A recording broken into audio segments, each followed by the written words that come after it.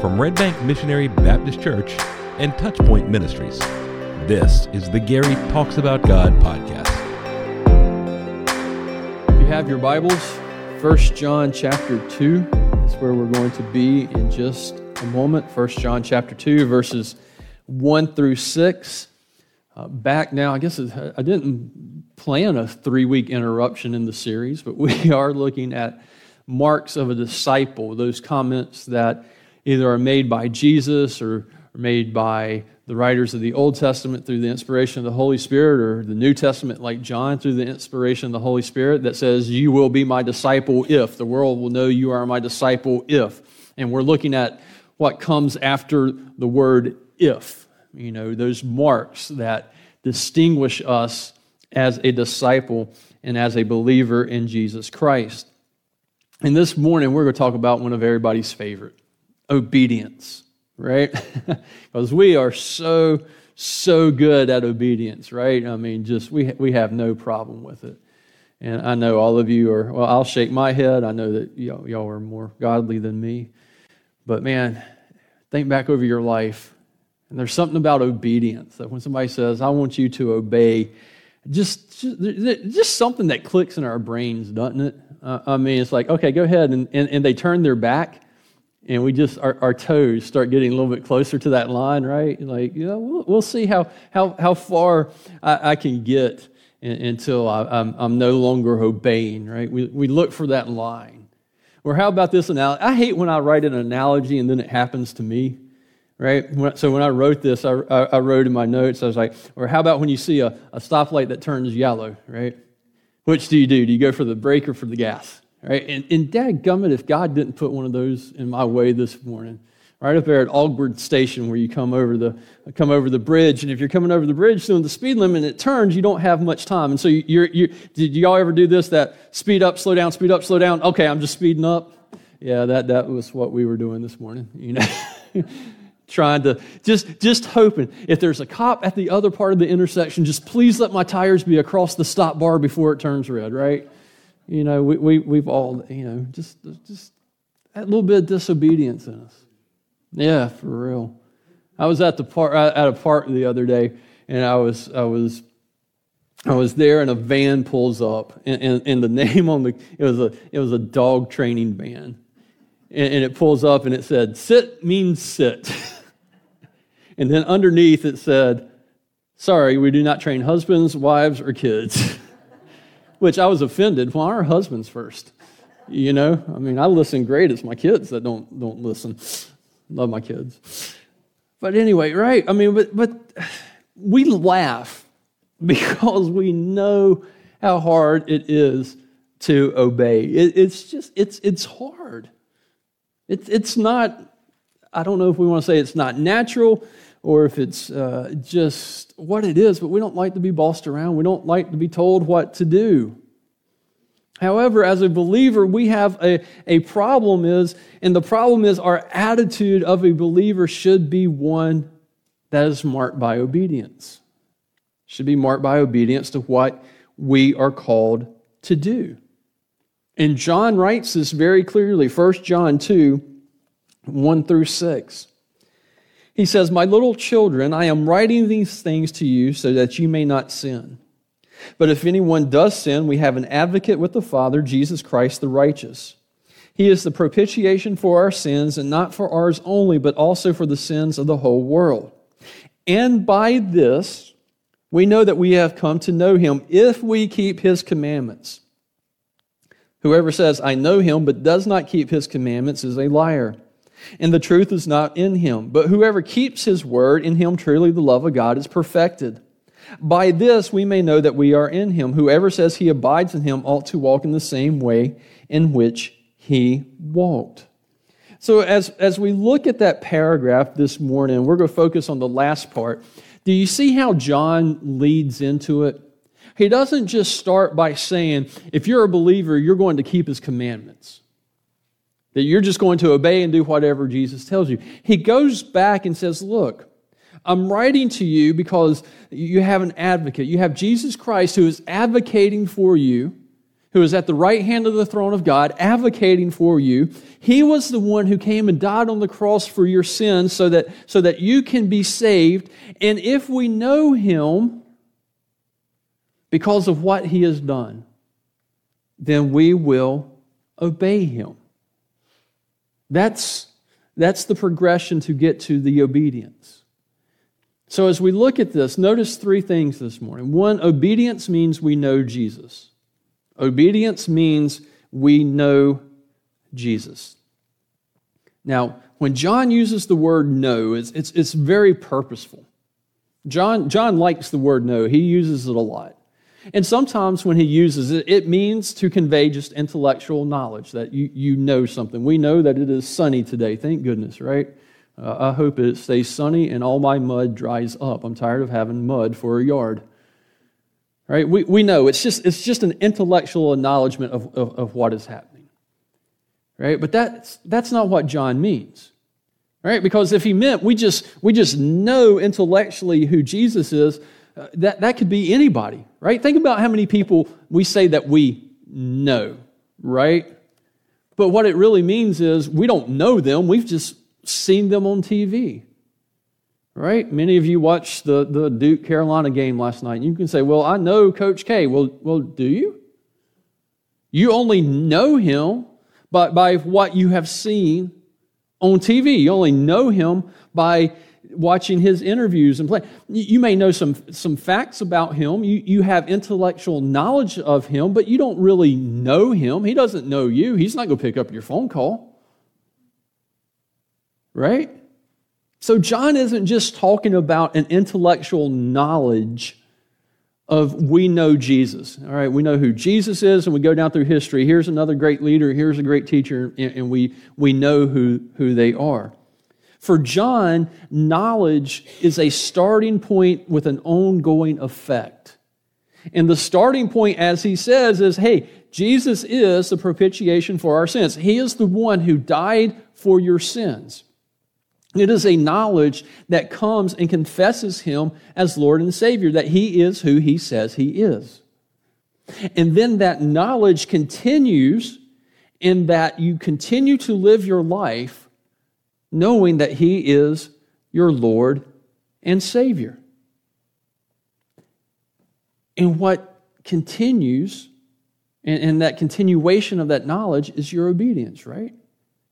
A lot of times when we talk about salvation, I think and I've said this before, and I keep saying it, we think about it that one-time moment, right? Where we have that moment where we confess Christ as Lord and Savior. We were overwhelmed by our sins, and we come and say, I confess you as our Lord, as my Lord and Savior. And we think of salvation in that one moment, and then we think about baptism and that outward demonstration of the internal desire for Christ to be your Lord and Savior. And we think of those moments, but we don't think about the ongoing effect of salvation, about how, yes, we know that we're secured, but we don't think about, hey, we have responsibilities after we are saved. And that's what John is pointing to. He's saying, look, you came to recognize Him as the propitiation for your sins. Now, you got to continue to live like that. And the way you live like that is, he says in verse 3, if we keep His commandments. If we do what He has told us to do. Now, that's not a new teaching. From the very beginning, God has said, if you are my people, you will obey me. Exodus 19:5, if you obey my voice and keep my commandment, you shall be my treasured possession. There it is. Obey my voice. You look in Deuteronomy 12:8, obey all the words that I have commanded you. The prophets write and say, obey my rules, follow God, do what He has told you to do. Psalm 119 has been an extended discussion on Wednesday nights of Jesus saying, obey what I've told you to do, right? How many times have we looked in our study, love your law, I obey your law, I do your law, I'll walk in your law, I meditate on your law. John writes in John 14:15, keep my commandments. From the very beginning, obedience has been linked to a mark of a disciple of God. Been marked as a believer in Jesus Christ. And John makes it very clear. Look at what he says in verse 4. Whoever says, I know him, talking about salvation, but does not keep his commandments is a liar, and the truth is not in him. So the opposite of keeping his commandments and being saved is I don't keep his commandments and I'm not saved. Why does John make that distinction? Because there's no corroborating evidence that the person who is confessing to be a believer is a believer. Right? I mean, it's just, there's nothing there.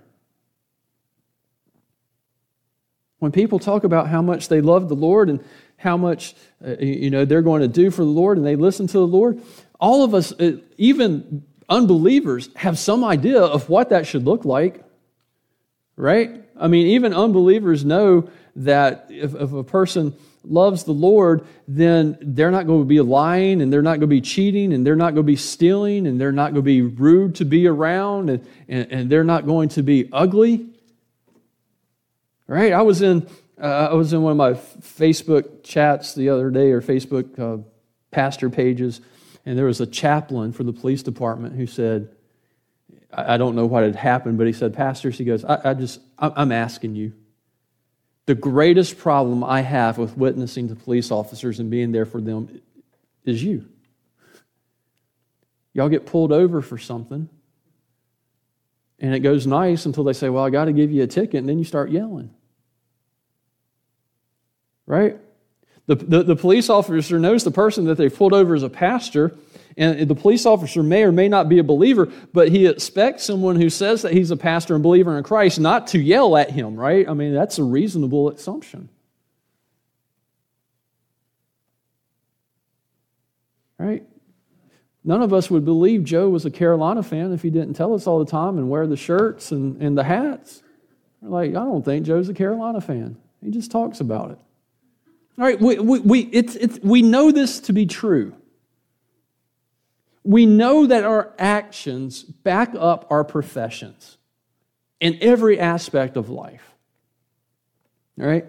I could tell you this morning how good of a golfer I am. I could talk to you and tell you about what I shot and where I played and this amazing dogleg shot that I hit. And every time you come up, let's go play golf. Oh, I'm busy, and I never go play. You can believe I'm that great a golfer. And then we get on the golf course and it's dispelled very quickly. All right, that's what John is writing. If you say this, then you've got to back it up. And one of the best places that this is proven, I think you've got to go back to Hosea. You don't need to turn there, but Hosea 4, 1 through 2 talks about this. As Hosea is writing, he says, hear the word of the Lord, O children of Israel. For the Lord has a controversy with the inhabitants of the land. There is no faithfulness or steadfast love and no knowledge of God in the land. There is swearing, lying, murder, stealing, and committing adultery. They break all bounds and bloodshed flows from bloodshed. Did you notice the connection that he makes there? The same thing that John just said. If you know me, you're going to obey my commands. And here God, writing through the prophet Hosea, says, I got a controversy. I got a problem with them. There's no knowledge of God in the land. And he's talking about his people. And then he goes, I know that there's no knowledge of me in the land because this is what my people are doing. Swearing, lying, murdering, stealing, committing adultery, breaking all bounds. So basically breaking every commandment that God had given them. They're 0 for 10. God says, I don't see, you're not my people. You can't be my people if you are not obeying my word and what I've told you to do.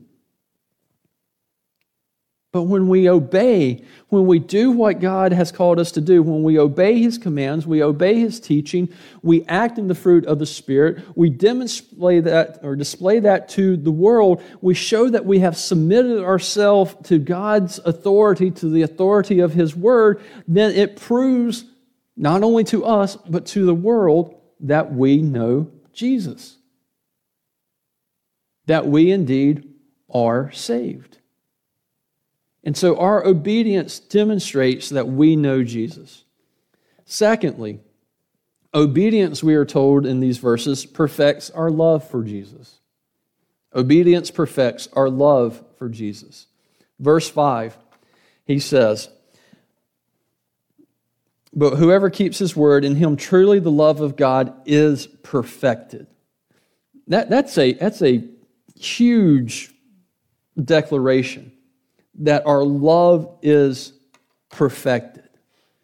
But John is building off the argument that he just made, because whoever keeps his word, and the word keep there is important, whoever abides by it, means that their love is being perfected. Now, this isn't a keep like I hand you my keys and say, hey, keep up with my keys for me, right? That's just, you don't want to lose something, right? You ever lose something? I put up my clergy badges before COVID when you couldn't get into the hospitals, and 2 years on, I'm still trying to find them. I put them up where they would be kept nice and safe, and I don't know where that nice and safe place is, right? That's not what we're talking about. What John is talking about is guarding. All right, this is a keep where you guard and you protect. Right, so it's very different than, hey, just keep an eye out for my keys, watch my keys, and hey, will you keep my dog for me for a week while I go away? Right? Somebody asked you that. The implication in keep my dog is, I don't want you to lose my dog. I want you to protect my dog. I want you to feed my dog. I want you to walk my dog. I want you to take care of, guard, and protect my dog. Do you see the difference? And that's what John means. He says that if we love him, we're going to guard his commandments. We're going to place them in our heart. We're going to obey them, and then we're going to guard them, like set up a fence around them so that the world can't penetrate through that fence into our heart and cause us to stop obeying what God has called us to do. And he says, as you do that, as you keep the commandments, he says, the love of God is going to be perfected. Our obedience perfects our love. Right? And when we think about that, why do people obey? Have you ever thought about the reasons that people obey? There's several, right? I mean, we obey out of fear. All right, that's why when you see the stoplight turn yellow, you start to slow down. It's a fear, right? You don't want to get pulled over. You don't want a ticket. You don't want rising insurance costs. Right? You don't want any of that. A lot of rules and laws we keep, maybe we don't like them, but we keep them because we're afraid of the consequences that comes with breaking them. Right? I mean, we understand that. That's one reason to keep and obey a law. Another reason is because you need to. There becomes a need. When you go to work, there are certain requirements, certain demands on you for your job that you keep. Why? Because you want to be paid. If you don't keep those requirements, if you don't keep those rules, then you're not going to be paid. But you need to be paid because you got bills. You got a family to take care of. You got a family to protect. So you need to obey so that you can protect and take care of your family or pay your bills or whatever else the need is. Now, neither one of those is what John is talking about. Right? He's talking about the third reason that we obey, and that's where it comes from a place of love. You obey out of love. Right? If Alana comes and asks me to do something, I obey and I do it because I love her. I may not particularly want to go fix the leaky faucet, but I'm going to do it because it's bothering her more than it's bothering me, and she's asked me, and because I love her, I'm going to go fix it. I'm going to grouse about how much I hate plumbing the entire time, but I'm going to go fix it because I love her and I want to please her. I ask her to do something, and she does it, and she does it for the same reason, because she loves me and wants to please me. All right, this is the type of love and obedience that John is connecting. We obey Christ because we love him. We obey God's word because we love his commands. We do what we're called to do because we understand that this is a way that I demonstrate my love and fidelity to Christ. And this includes, all the laws that He's given us. God's moral laws have not changed. This includes you shall love your neighbor as yourself. Don't worry. Come to me boldly before my throne in prayer. This is Galatians 5, all the fruit of the Spirit.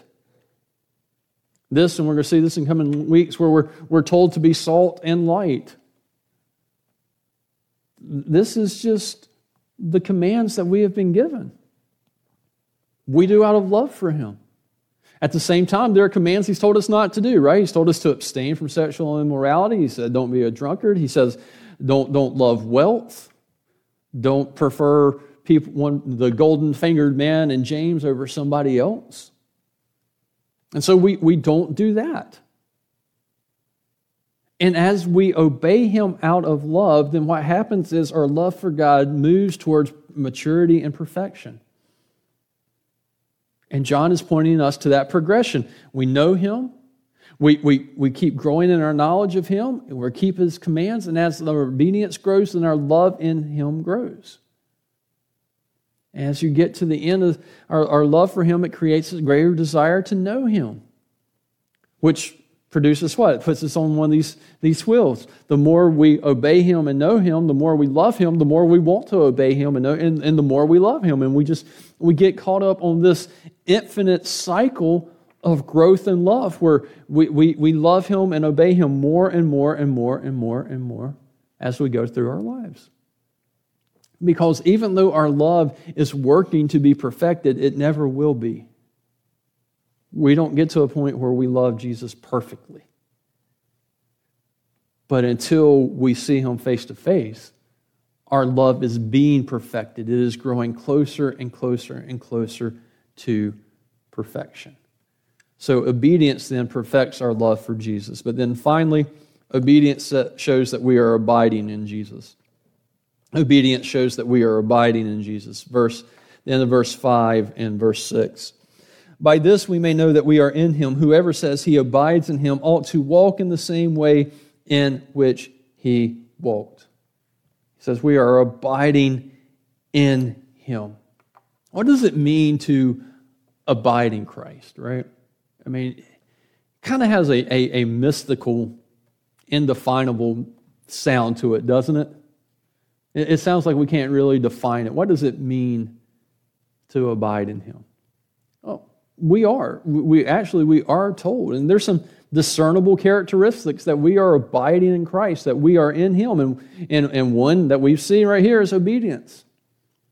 So how does that really look? What are the discernible characteristics of us abiding in Christ? Well, we abide in Christ when His words fill our minds, when it directs our thoughts.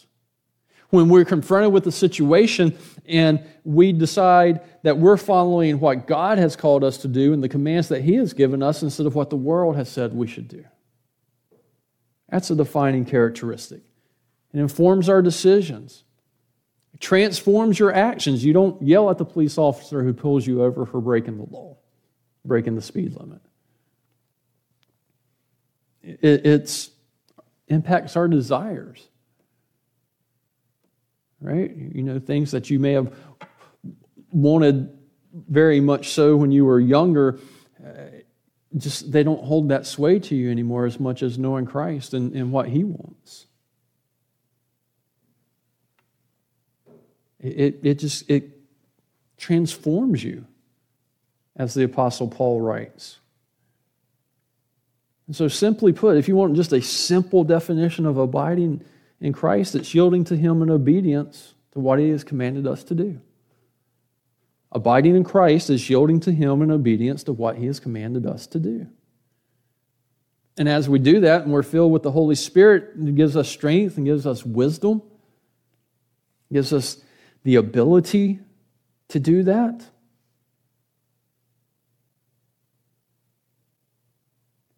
And so that we can do it. It's not mystical, otherworldly to say that we can abide in Christ. It's practical. It's easy and demonstrable. And it says that when we do this, that we are, like it says, we ought to walk in the same way in which he walked. Right? Walk in the same way. Part of our salvation, again, that shows that we are abiding in Christ is that we are conformed to the image of Jesus Christ. That's why we're called Christians. You know what Christian means, right? You know that Christian means little Christ, you know. That's what it means. We're not perfect in our obedience and in that image, but we are walking and being conformed to his image. And while he walked on this earth, you remember what he said as he walked on this earth? He said, as I'm here on this earth, that I am going to do my Father's will. That I am here to do my Father's will. So how do we walk on this earth? Well, we walk in the same way. We walk doing the will of the Father. John says this in John 17, verse 20 through 21.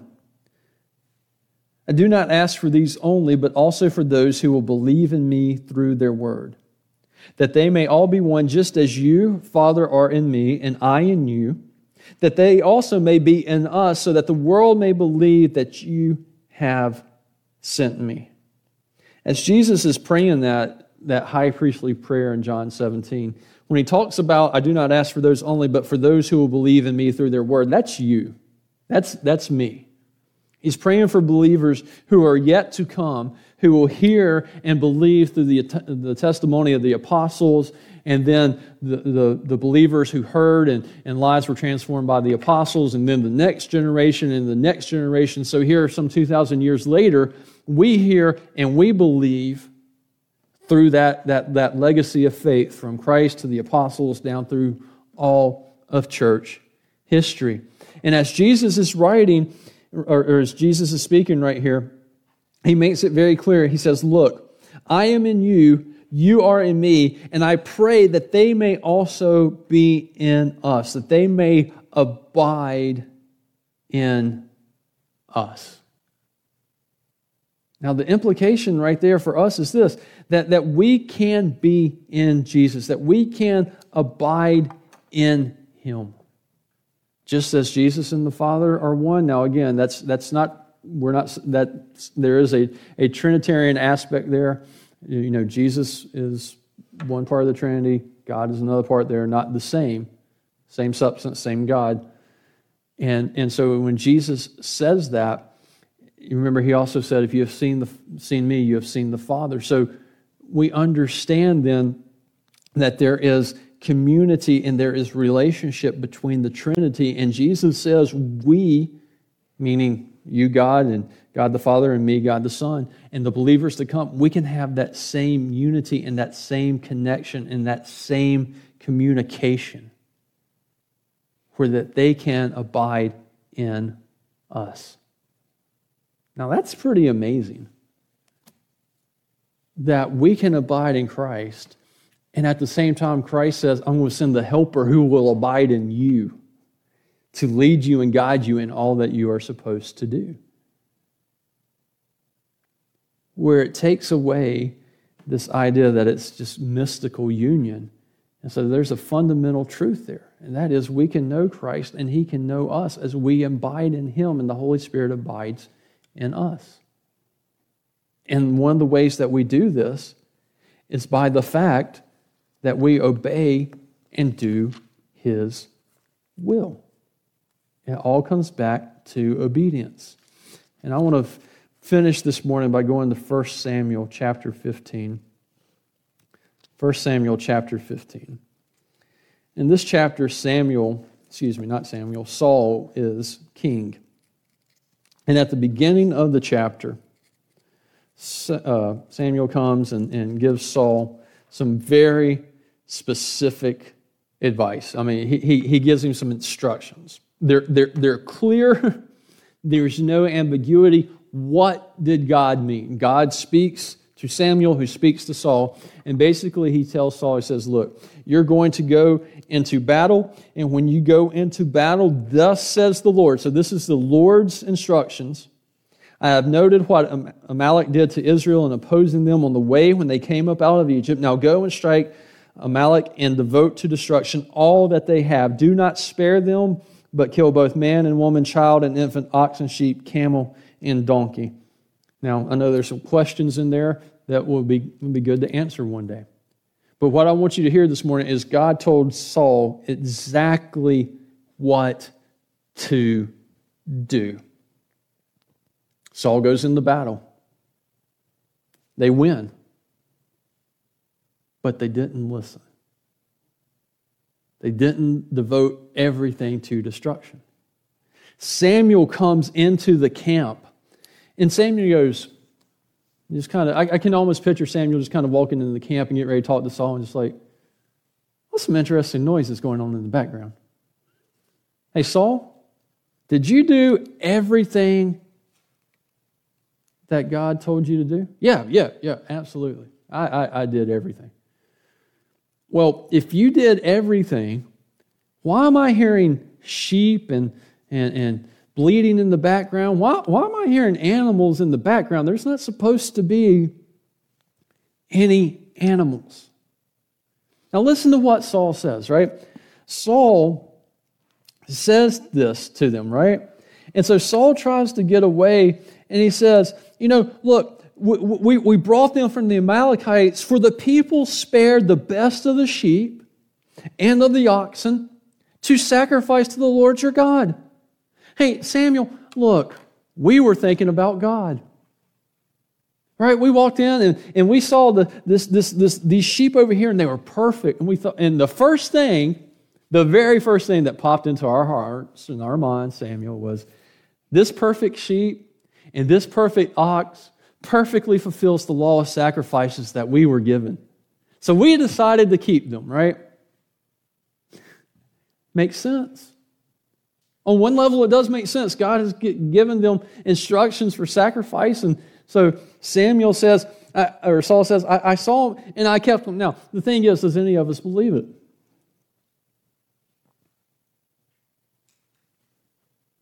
And the answer is no. In the heat of battle, I don't think that they were believing that. And it doesn't matter even if they thought that. That wasn't the command. That wasn't what they were told to do. And so Samuel gets mad at Saul and just says, stop.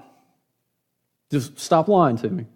I'm going to go talk to the Lord, and He's going to speak to me, and I'm going to pray, and then I'm going to come back and I'm going to tell you what the Lord said to me.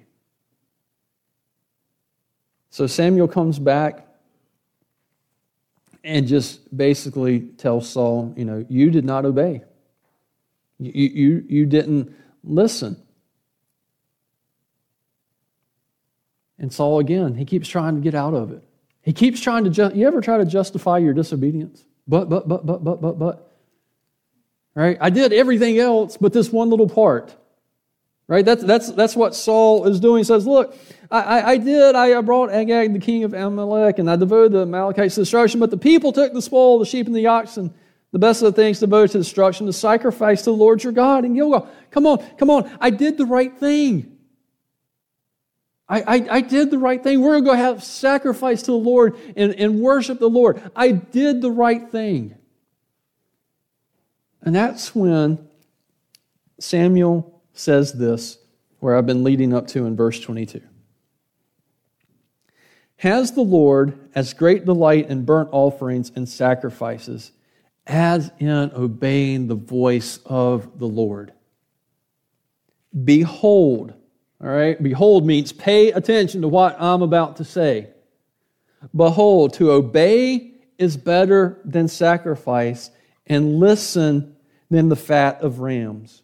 For rebellion is as the sin of divination, and presumption is as iniquity and idolatry. Because you have rejected the word of the Lord, He has also rejected you from being king. Samuel says to Saul, look, it's not about the fact that you were going to sacrifice. The simple, bottom line, matter-of-fact thing is, you didn't obey. And even though God has commanded the sacrifices, What he told you to do in this matter right here, right now, is for you to completely and to totally obey him, and you didn't. So your sacrifices are worth absolute squat. Because what God demanded from you, what God wanted from you, was to obey his voice and to listen to him.